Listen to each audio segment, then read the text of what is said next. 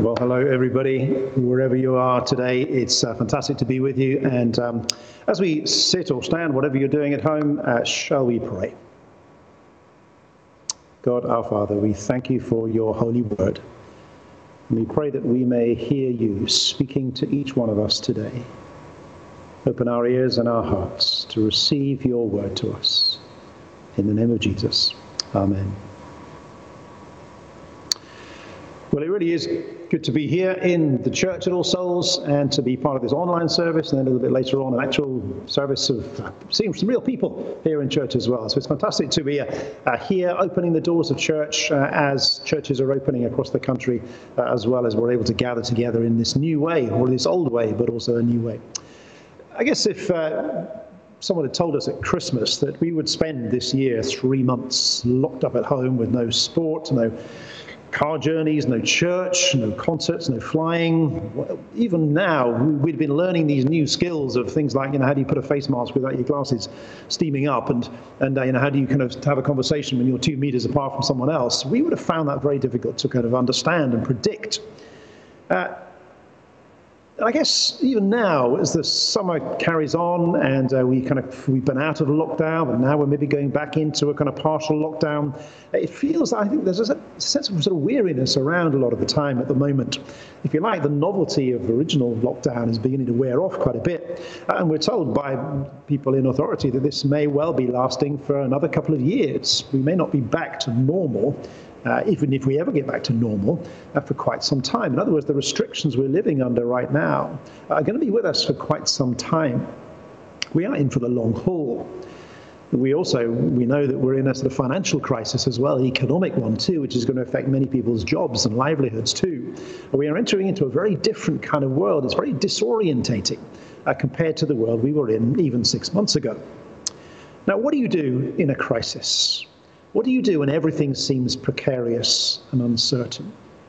And it seems to me that this is a time when we need to draw on the resources of our faith, now more than ever.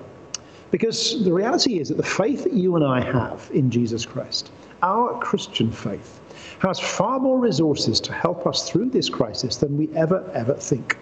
It's a bit like these things that we have, our phones or our computers. A lot of the time, these things can do all kinds of stuff that we don't actually use. I often think, I probably use about 10% of what this phone is actually able to do. It's got so much more in it than actually I'm able to access. And the same is true of our faith. Sometimes we only access just a tiny amount of what our faith can do to help us through difficult times like these. And so now is a time we need to dig into our faith. And in that context, I've been thinking over the summer, I find myself drawn back to this little reading from the book of Jude that John has just read to us. And I want to just focus for a moment upon that particular reading. And when it starts with this phrase, "But you, beloved, build yourselves up on your most holy faith." That was the phrase that struck me as I kind of pondered it. That was the phrase that came to me: build yourselves up on your most holy faith. And it seemed to me that this was a time when God was calling us to do exactly that, to build ourselves up on our most holy faith, to take the responsibility that each one of us has to do that very thing, to build ourselves up on our most holy faith as we face this COVID world, post-COVID world, or whatever we mean by it. But then it goes on to say a number of things about how we do that, how we build ourselves up on our most holy faith. And maybe we can see the screen at the moment that shows us some of these headings as we go through, and then we can follow it as we carry on. So there's the heading, build yourselves up on your most holy faith. It's up to each one of us to take responsibility, to dig into the faith, to draw on its resources, to build ourselves up in that faith. Now, we ask this question, how do we do that? Here are 4 things that this passage says to us as to how we do it. Number 1, it says, pray in the Holy Spirit. Pray in the Holy Spirit. The Christian life is founded on prayer, because prayer is the very thing that gets us into the life of God. It's one of those portals, if you like, that enables us to get into the world that God opens up to us. That's beyond the world that we see. And we're to pray. Now, everybody else in our community around us is coping in whatever way they can. Many people are reaching out to help neighbors, and other people are doing, really good things as well. But the one thing that is unique about us as the Christian church is that we are called to pray. And God commands us to pray because somehow he weaves our prayers into his governance of the world. The way he oversees the world, the way things happen, somehow he weaves our prayers, just as he does our work and our conversation and stuff that we do. He weaves our prayers into his governance of the world. And so he calls us to pray. And that's the thing that we are to do.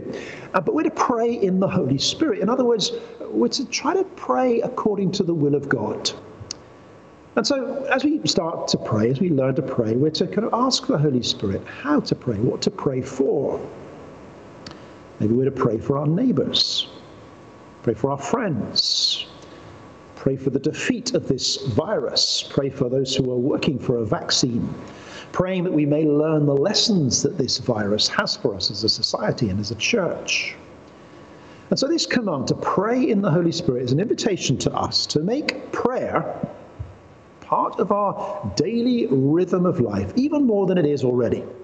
So that prayer pulses through our life every day. That prayer somehow is the heartbeat of every day. But we do it almost without thinking as we go through each day. I don't know if you pray every day. I don't know how you pray every day, whether you start the day with prayer, end the day with prayer. That's something that's often said in the scriptures. Begin and end the day with prayer. So that every day is bracketed. It begins with connecting with God. It ends connecting with God before you go to sleep at night. It may be that you feel that your prayer life needs a bit of a strengthening, a boost. If you do, you might want to go on to the 247prayer.com website or the Church of England website. It's got some really good resources on how to pray. And maybe now is a time when God is calling us to pray ever more deeply to strengthen our life of prayer. Second thing is, it says that keep yourselves in the love of God. Keep yourselves in the love of God. If we had eyes to see it, the world around us is saturated with the love of God. This world emerged out of the love of God. It emerged out of the love that exists between Father, Son, and Holy Spirit, which is at the very heart of God. It's there, that love, for every living being, including you and me. And if you're a Christian, you are someone who's grasped something of God's love for us, shown to us in Jesus Christ. You know it's true. And one of the things we need to do is not just to know that that's true, but to live in that love constantly. So it's a steady presence that stays with us every day. And the problem is, of course, that we so often forget that this world is a world saturated with the love of God. We forget that we are deeply loved by God. We forget that every person we meet every day is loved by God in that same way. And so that's why this command in the scripture says to us, keep yourselves in the love of God. Keep yourselves in that love. And we need the disciplines of the Christian life to keep on bringing us back to that love. Now, we'll do that in slightly different ways. Now, for many people, it's the regular celebration of Holy Communion, and it's great to be able to be back in church for that. For some people, a little bit later on today. Other people are only able to access that online, but at least that's something. For others, it's maybe contemplative quietness. For others, it's music, whether that's worship music, or whether it's beautiful music that we listen to at other times. Maybe for others, it's listening to sermons online or reading Christian books. For many of us, it's the reading the Bible regularly. We need to find those disciplines in our life, those things that we know will remind us of the love of God, and build them into every day. So each day we keep ourselves in the love of God. And we pay attention to those things. We give our attention to God's word to us in the Bible, to what comes to us through worship songs, what comes to us through kind of online sermons or Holy Communion or whatever it might be. Giving attention to the love of God that's there for us every day. Keep yourselves in the love of God. Then the third thing it says, look forward to the mercy of our Lord Jesus Christ that leads to eternal life. One of the things that this virus has taught us is it's made us face our own limits and our own mortality. Many of us will have known people who have maybe had the sickness, had the virus, and come near to death. Some of us will know people who have died over these past 6 months or so. And in a way, what this virus has done is it's reminded us that we are not in charge. It's reminded us that we too, even if we know those who have died, that one day that will be us.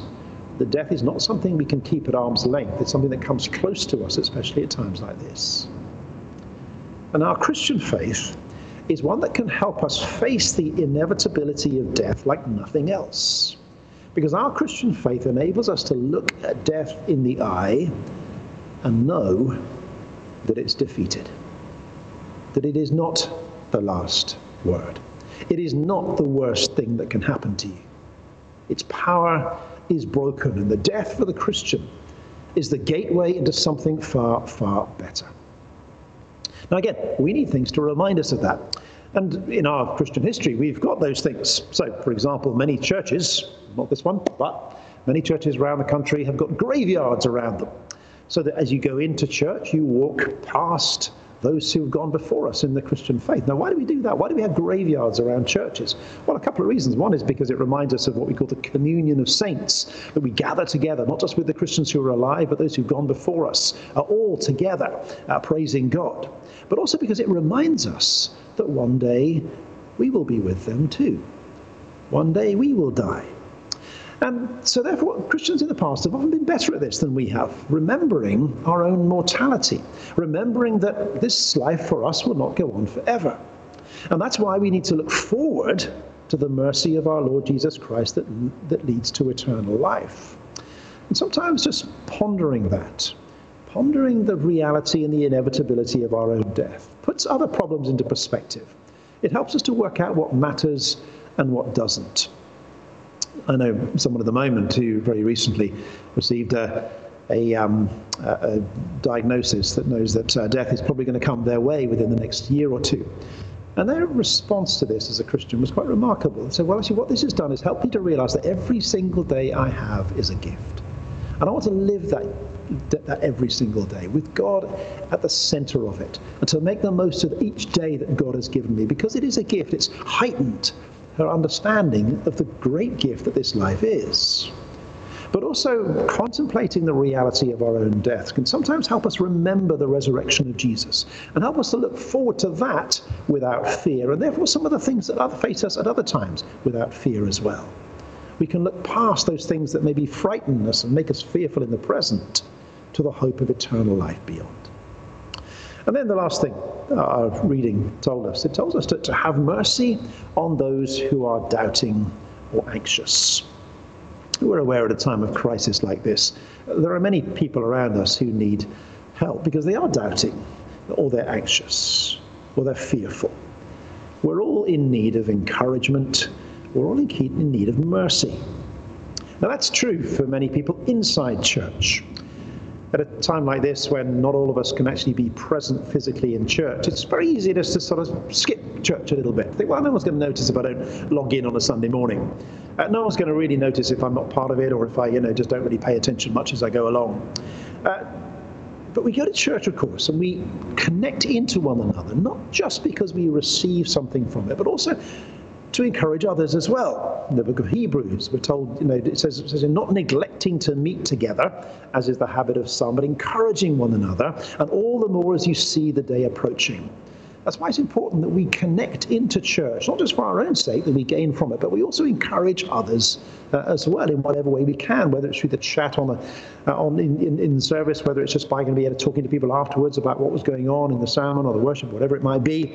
It's important that we connect in for others' sakes so that we can encourage them, not just our own. But it's also true for those outside church as well. I was reading recently that about a third of people in the UK are recording higher levels of anxiety because of the COVID crisis than ever before. And that is maybe true for many of us as well, but that will be true for your neighbours and your friends and your family. There are many who are anxious and doubting. And if our faith gives us the resources to handle this crisis just a little bit better than we would without it, if our faith gives us the resources to manage it better as we build ourselves up on our most holy faith, then that gives us something to reach out to others with and share with them something of the hope and faith and love that we find in Jesus Christ. And so it may be that today the question for you is, who is God calling you to encourage? Who do you know is doubting or anxious, whether inside church or outside church? Maybe later on today, is a good day to contact them, send them an email, send them a text, send them a WhatsApp, just give them a call.